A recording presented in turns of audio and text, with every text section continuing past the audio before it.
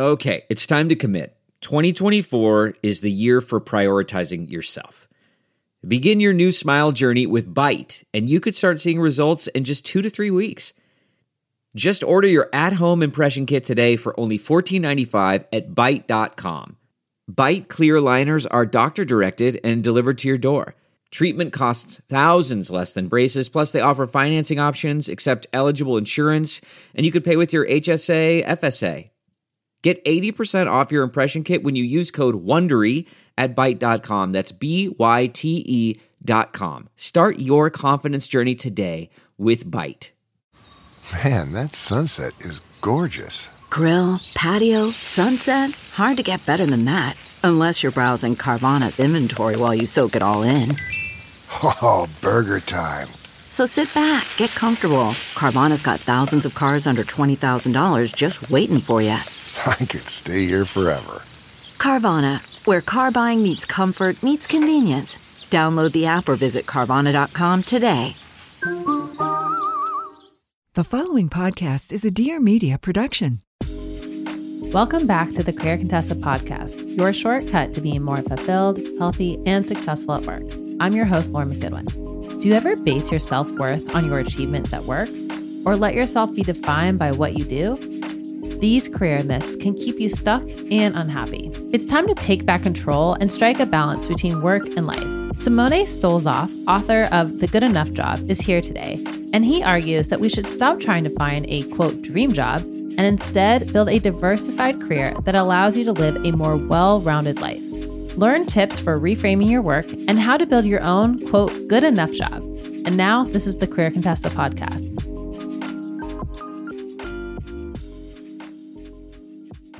From the moment we ask children what they want to be when they grow up, we exalt the dream job, as if it were life's ultimate objective. Many entangle their identities with their jobs, with the predictable damage to happiness, well-being, and even professional success.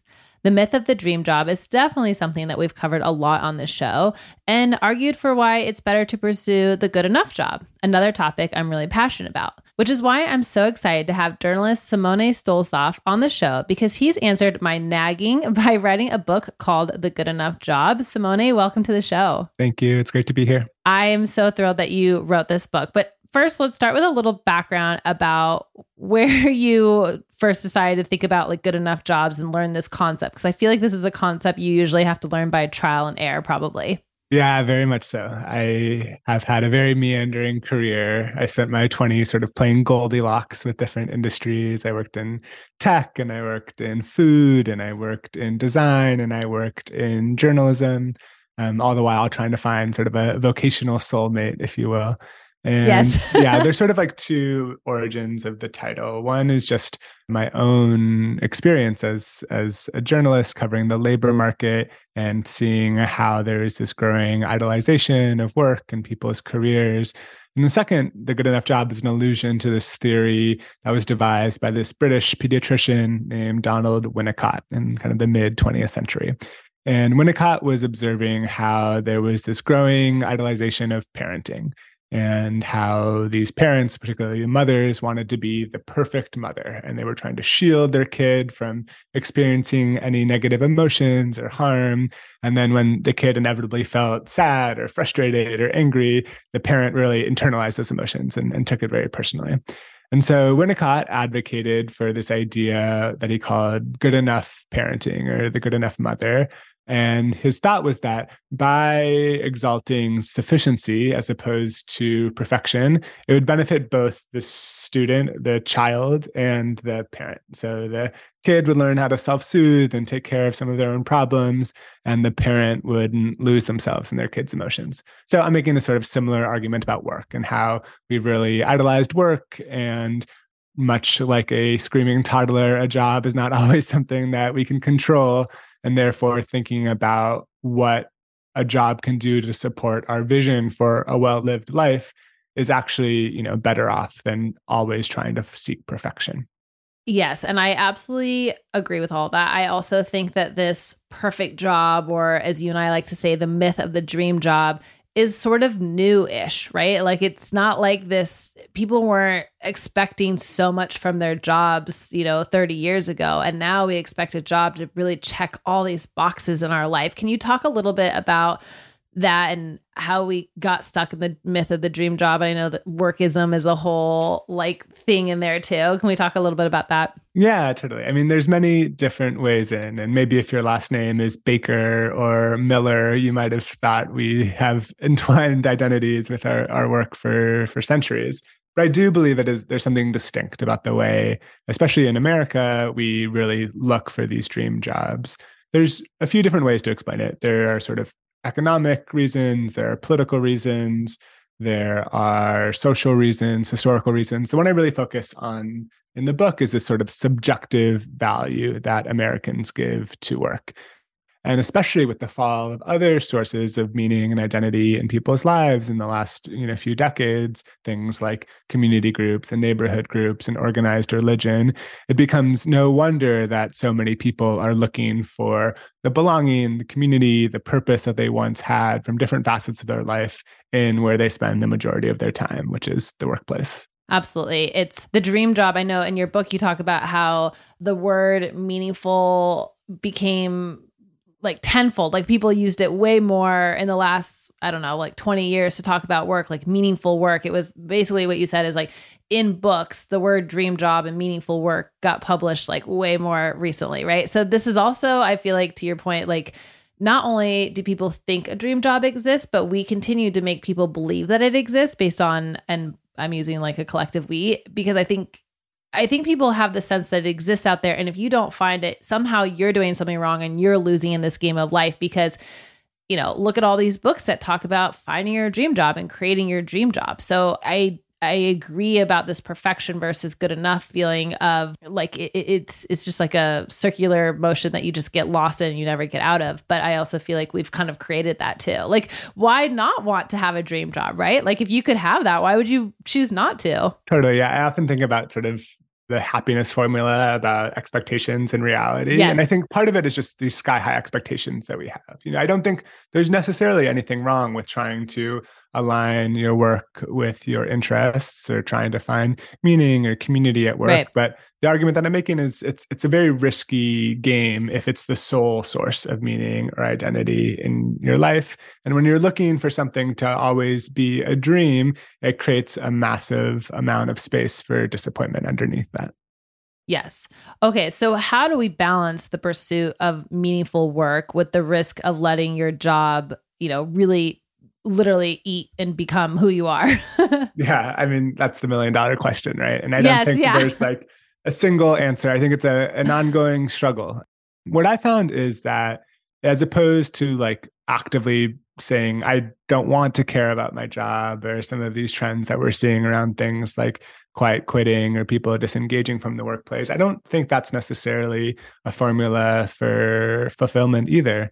And in my mind, the importance is that you have a diversified source of identity and meaning in your life. Much as an investor benefits from diversifying the stocks in their portfolio, when we have a diversified identity, some diversified sources of how we find meaning in our life, it's a much more resilient strategy. So as opposed to saying, okay, don't care about your job, I argue for just caring and investing your time and energy into things beyond your work as well. Yeah, sort of reframing work as being a part of your life, not your entire life, right? Yeah, that's well said. As you know, this Small Business Month, we've teamed up with Adobe Express to bring you the tips and tricks to use today to elevate your business or brand. Our small business tip of the week is pay attention to the details to elevate your brand. Creative content that wows is more likely to increase likes, saves, shares, and purchases. And Adobe Express makes it easy to wow in all your marketing. Seriously, easy for any skill level. Adobe Express has thousands of free, beautiful templates for everything you need, from designing your logo to creating that social content, flyers, invites, and more, all in one place. So what details can make the difference? Well, animation can capture your audience's eye more than a static image. Adobe Express makes it simple to animate text of an image on your graphic so it stands out on the social feed. High quality photos can take any marketing or social post to the next level and pop on the screen. Adobe Express comes loaded with thousands of professionally designed social media graphics, icons, and images you can drag and drop right into your design without the expensive photo shoot or trying to resize a photo or anything crazy like that. And finally, enhance your existing photos. Remove backgrounds with the tap of a finger so you can use just the product or the model you took a picture of, for example, and easily place it into a template or other background you choose from the stock library. Seriously, it is so simple, and I really wish we had had this tool when we had first started with Career Contessa. It would have saved us hours. With Adobe Express, you can also choose fonts that reflect your brand's personality. With more than 18,000 licensed fonts, Adobe Express makes it simple to find the right typography for your brand. Whether you're a career-driven superstar, an entrepreneur, small business owner, or running a side hustle, start using all these easy tools on the details that make your brand stand out. You can all start creating today for free with Adobe Express. Available on your favorite app stores. Plus, get more tips and tricks right now at adobe.com/express. Hey bestie, I'm Taylor. And I'm Morgan. We are the hosts of Creeps and Crimes podcast. Every Thursday, Morgan takes us on a deep dive into a paranormal case or a conspiracy theory. And Taylor will bring you a detailed and accurate reporting on a true crime case. Since we launched in 2020, we have never missed a Thursday. With over 160 episodes ready for you to binge, you will never run out of cases. And you can follow along on Instagram at Creeps and Crimes podcast. Whether you're in the car or enjoying a glass of wine, tune in every Thursday to Creeps and Crimes. What does it mean for a job to be good enough? Like, what's your definition of the good enough job? Yeah. So for me, a good enough job is a job that lets you be the person that you want to be. I know that's like sufficiently vague and subjective, but I think that's kind of the strength of the framework where you get to define what good enough means to you. So maybe it's a job that pays a certain wage. Maybe it's a job that has a certain title or is in a certain industry. Or maybe it's a job that gets off at a certain hour so that you can pick up your kids from elementary school or play in your weekly recreational softball game. Whatever it is, whatever your definition good enough is, I hope that you recognize when you have it. Because the alternative is that we are always just seeking for something that might be better out there. You know, I think there's a nice analogy to the dating world where if you're always looking for something that is a little bit better, a little bit, you know, hotter or smarter or more wealthy, it's a great way to feel perpetually let down. And I think similarly in our working lives, if you're able to think about, okay, how does my job support my life? How does my job contribute to me being the person in the world that I want to be and showing up in a way that I want to show up in my relationships and my parenting and my hobbies and all these different aspects of who we are? That is really what work's role should be. It should be to support you as opposed to the other way around. I think people struggle with that sometimes because they don't know what the me part is. It's like, who am I without my work? My work is such a definition of who I am. I know I struggled with this. I was a recruiter at Hulu before, and I remember distinctly at a cocktail party or a wedding, people would ask me what I do, and being able to say that was like they knew what a recruiter was and they knew what Hulu was. And so it was like bang, bang, impressive. The conversation, what, you know, you could almost see their faces light up like, okay, somehow you've been profiled as good enough to continue talking to, right? And I talk about this a lot because it's so obvious to me now that my ego is very attached to those things. And it was a quote unquote dream job. But then when I left to do my own thing, and it was like people didn't totally understand like, what is Career Contessa? Yeah, you know, there was all this like ambiguity, and it made me deeply uncomfortable, partially because I felt like I was like either having to try to recreate a new identity or I had like lost my identity. And I think that can often happen to people with, you know, quote unquote dream jobs or these jobs too, is like they're almost afraid to find a good enough job because it's like, okay, then I actually have to like, what else do I find meaningful in life if it's not my career, right? It's like totally. All these big things come with it.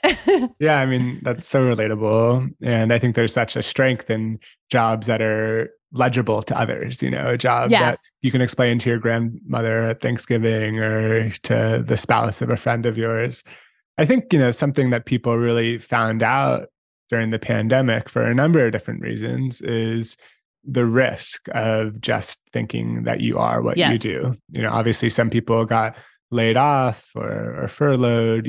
If you are what you do and you lose that thing, then who are you? But I think everyone who was working in the past few years had to reconceive of their relationship to their work because the work itself changed.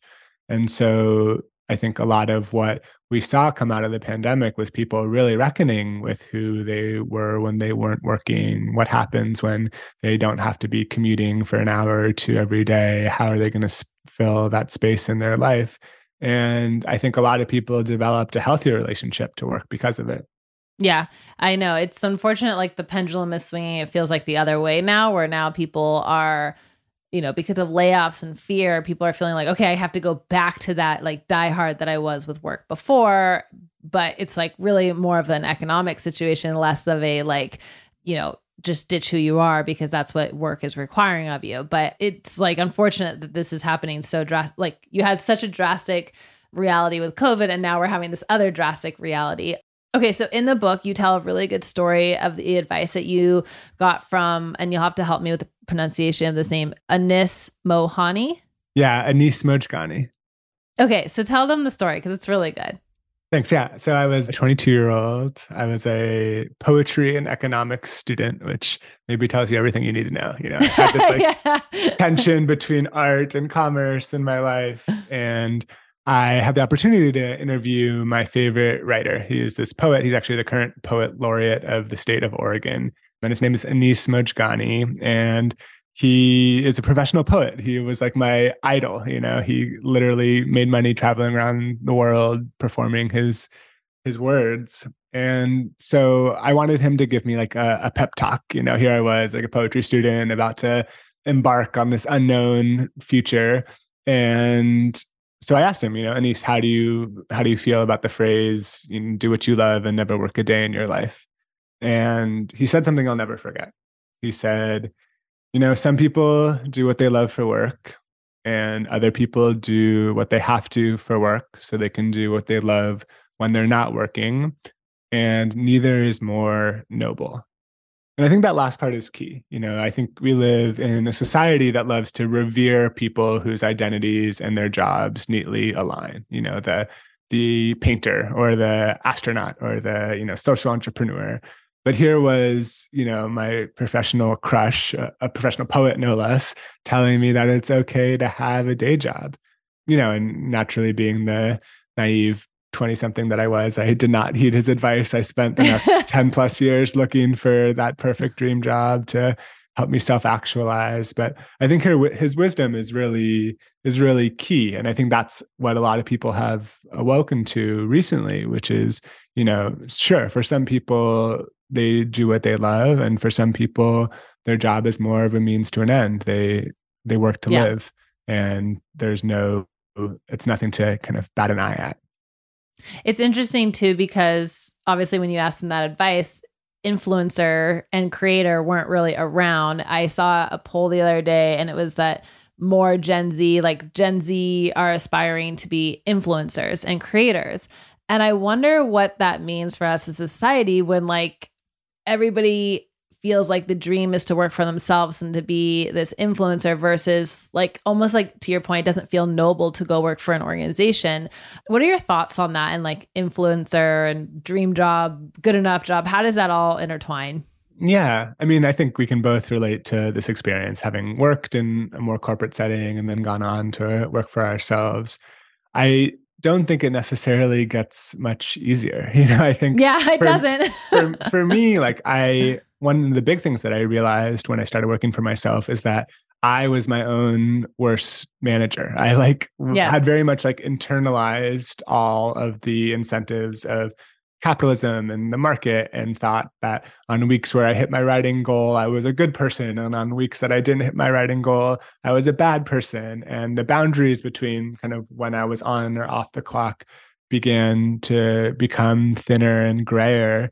And it really took some work for me to think about, okay, even if I am a writer now, I wouldn't necessarily call myself an influencer, but like even as a self-employed person, I still need to conceive of this as a job and try and put some guardrails up between when I am doing my job and when I'm not doing my job. Because one of the risks of current age that we live in is that our work is very leaky. It's easy to switch back and forth between the workday and the non-work day, or to swipe down at dinner and look at your work email.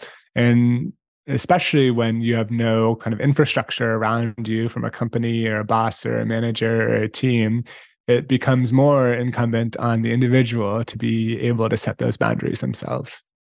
Yeah, absolutely. I would agree. I think being my own boss is so much harder than working for an organization. And yet I can tell when people ask me, they're like, oh, you work for yourself. I can tell there's this like daydreamy thing about it, this glamorization of working for yourself. But yes, I think it's definitely interesting. As a podcast host, you might assume that I love listening to podcasts, and I do a lot, which is why I can tell when a show is totally full of fluff versus something that's adding real value to my life and career. As a longtime subscriber of Anne Helen Peterson's newsletter, I was thrilled when she announced that she was turning her attention to the wild world of work in Crooked Media's Work Appropriate. Work Appropriate delivers humorous but practical workplace advice for a range of listener questions. Things like, how do I get my manager to stop texting me after hours? Or even like, how do I deal with meeting culture that makes you want to pull your hair out?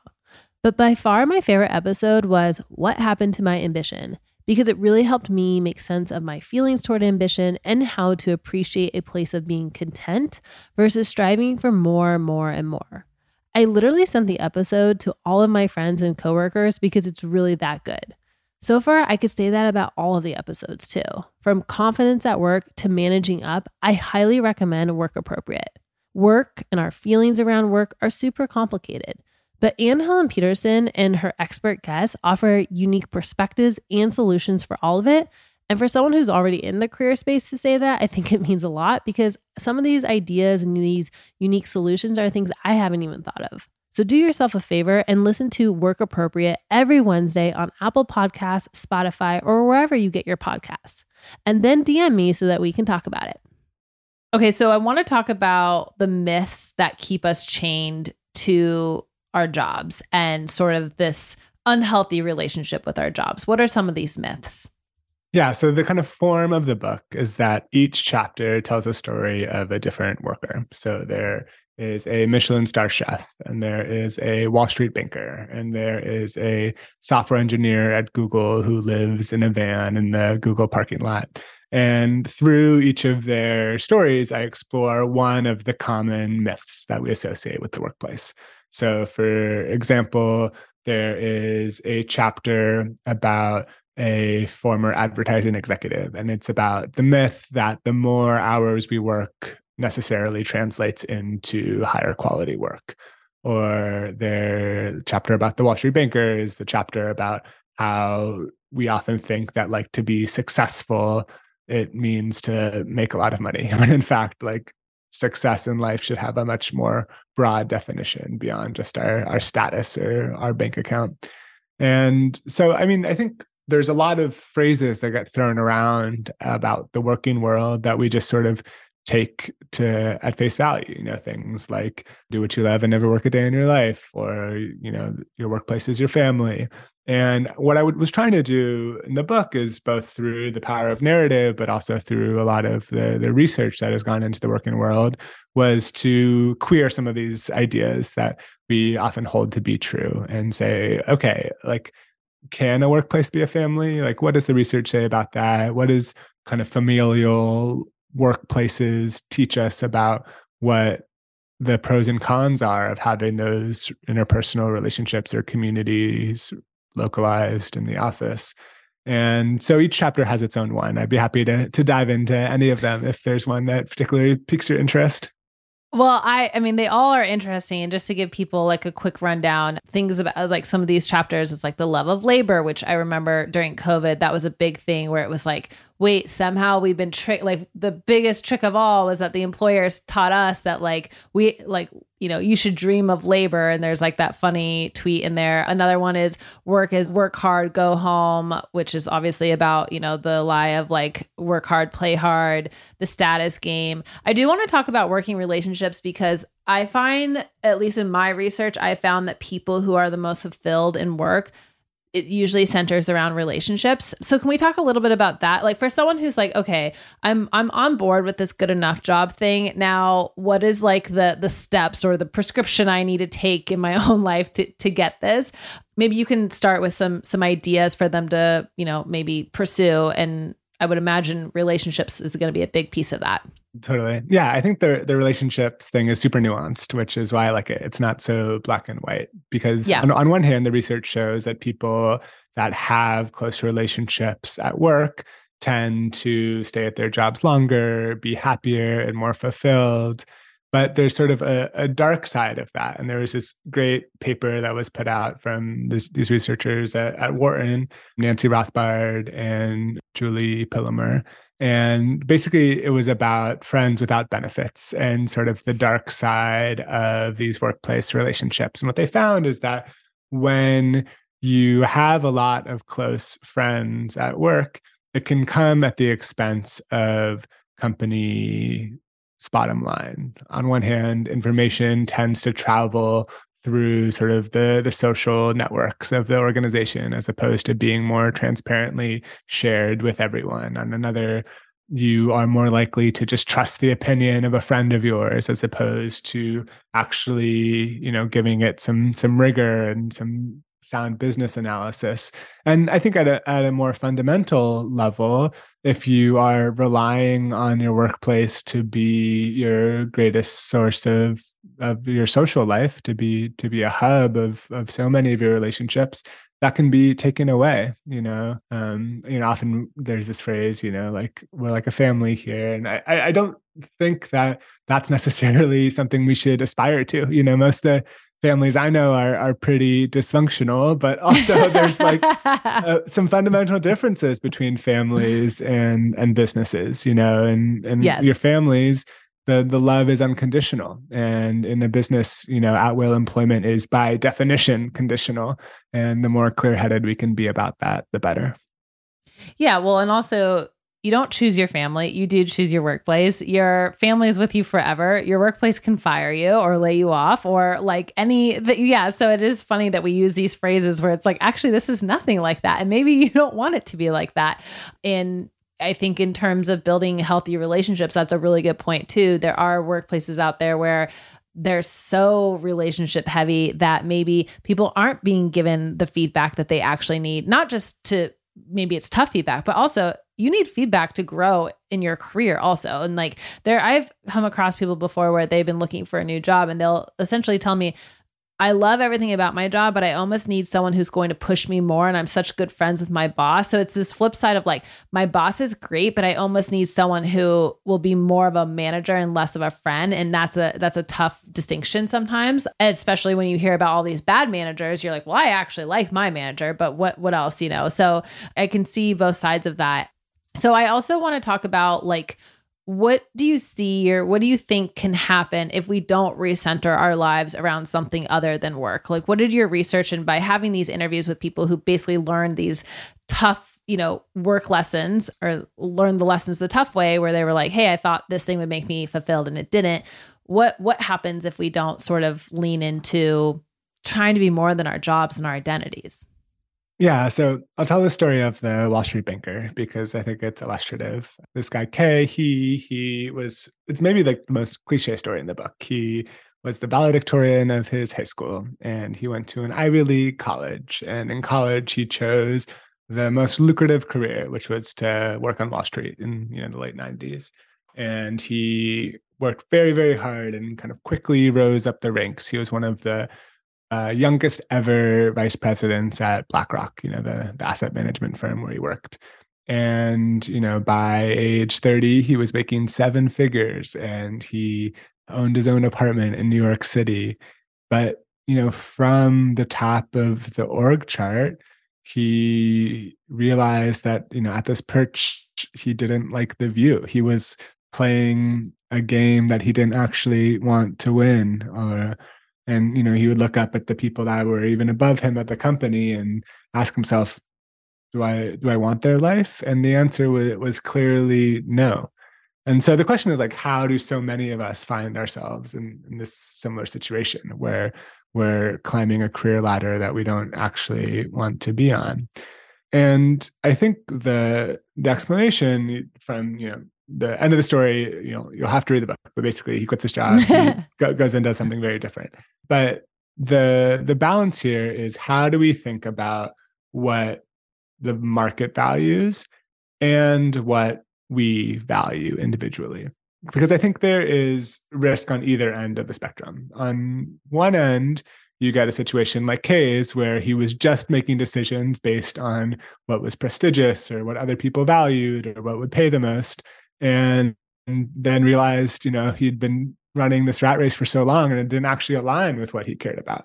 But on the other end of the spectrum, you get people that, say, assume a lot of debt to go to graduate school, to pursue a degree that might not actually lead to job prospects on the other side, or someone who goes all in on art but is so preoccupied with how they're going to pay rent that they can't actually focus on, creating the art that they want to create. And so, it might sound a little simplistic, but I think the key is to think about those two circles and as a Venn diagram, like what the market values, what you value, and then try and pursue work at their intersection, because I think there's risk in going too far in either direction. Yeah, absolutely. I love that. I think that's a perfect way of describing it. Okay, so what's one thing that you hope the listeners are going to leave today besides ordering your book?